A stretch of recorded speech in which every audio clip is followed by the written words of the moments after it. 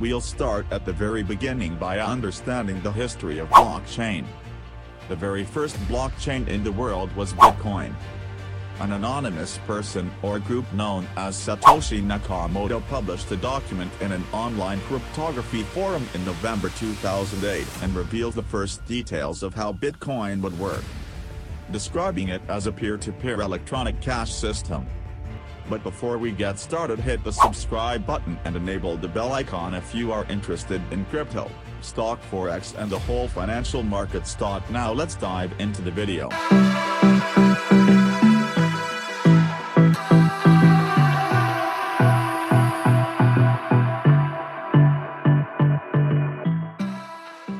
The white paper is available today at bitcoin.org/bitcoin.pdf. It allows any two people to pseudonymously send money to each other no matter where they are in the world. It is a borderless currency. The main benefit of Bitcoin is that it does not require any centralized authority or institution to operate. This is in contrast to today's centralized financial systems that depend on the existence of a central bank or government to mint money.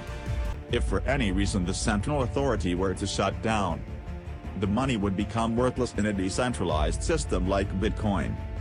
There is no central authority and the system can continue to operate as long as there are members in its peer-to-peer network. The goal of the white paper was to describe how the different parts of the Bitcoin protocol would operate and be kept secure. A new type of database called the blockchain would keep track of a single history of all Bitcoin transactions, and it would be maintained by everyone in the network.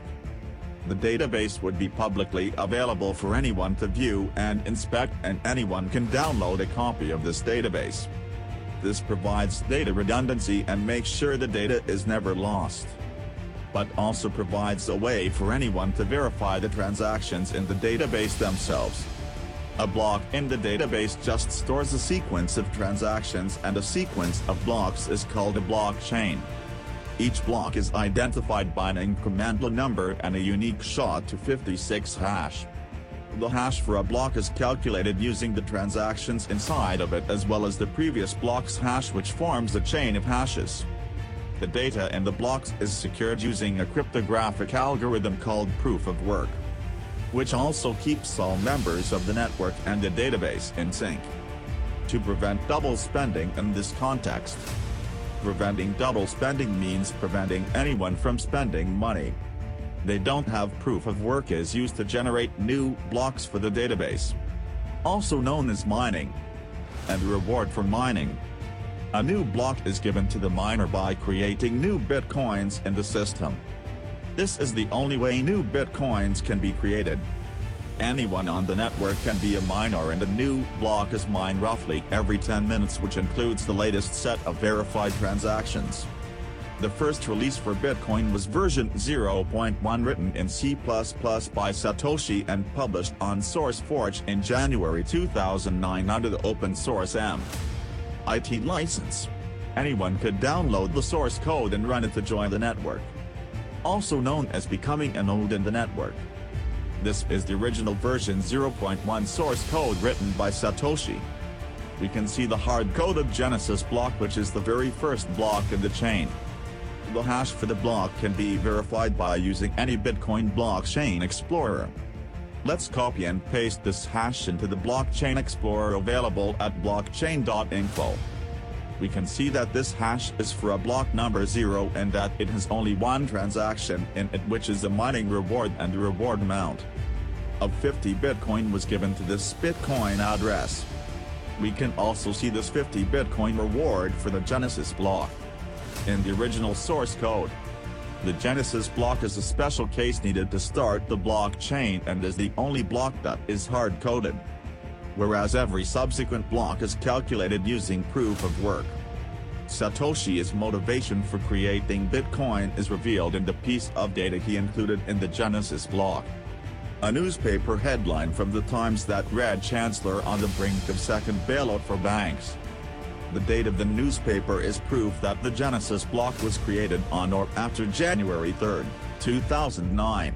Satoshi developed the source code mostly himself up until mid-2010 when he handed it off to the open source community. It is now maintained under the project called Bitcoin Core. The software is currently at version 0.15.1 and is available for download at bitcoin.org. This is still the most popular Bitcoin client today, and it's estimated that there are over 10,000 nodes running the Bitcoin network using various clients. Satoshi disappeared from public view in late 2010. His identity is still unknown to this day. The only way someone could prove that they are Satoshi is by using the same encryption keys used when posting the original white paper in the online cryptography forum.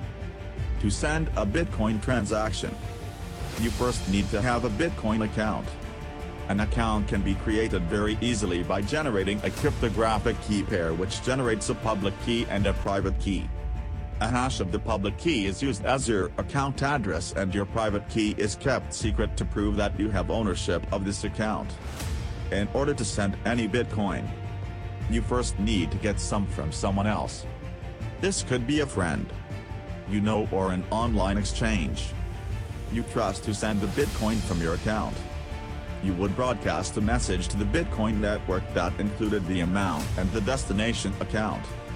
Before broadcasting, you would sign the message using your private key to prove that you are authorized to make this transaction for the accounts. Your transaction would be broadcasted to the Bitcoin network nodes, including the miners who verify that it is correctly formatted. The nodes distribute all broadcasted transactions and blocks to each other on the network, creating a shared database of blocks and transactions. When a transaction is first received by the network, it is considered unconfirmed after the transaction is included in a new block by a miner. The transaction is considered final and confirmed. The more blocks that exist after your transaction's block, the more secure your transaction is considered to be. This is because a certain amount of computation power is required by the network miners to create each block. Miners do this using the proof-of-work algorithm to calculate the next block's hash, which is a computationally expensive problem that takes about 10 minutes to solve to modify the transactions in the blockchain history. You would have to control the majority of computation power on the network. In other words, 51% of the computation power. So as long as honest nodes control more computation power than any other group of attacking nodes, the database will remain secure for all of Bitcoin's popularity. It still has scaling hurdles to overcome. The current throughput of the Bitcoin network is less than 7 transactions per second. Contrast this with Visa, which processes several 1,000 transactions per second.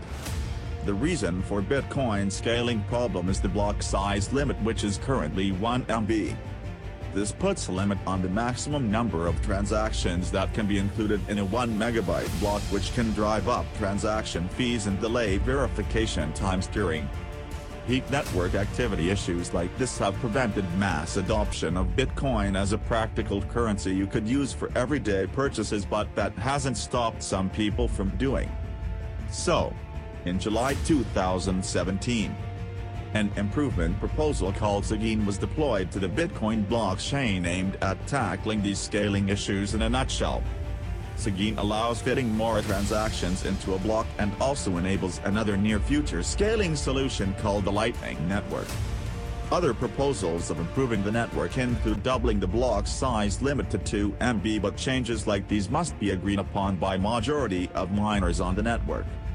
A miner's computation power is the amount of weight their vote is given when considering changes to the Bitcoin protocol. Bitcoin is actually 2 experiments combined into one.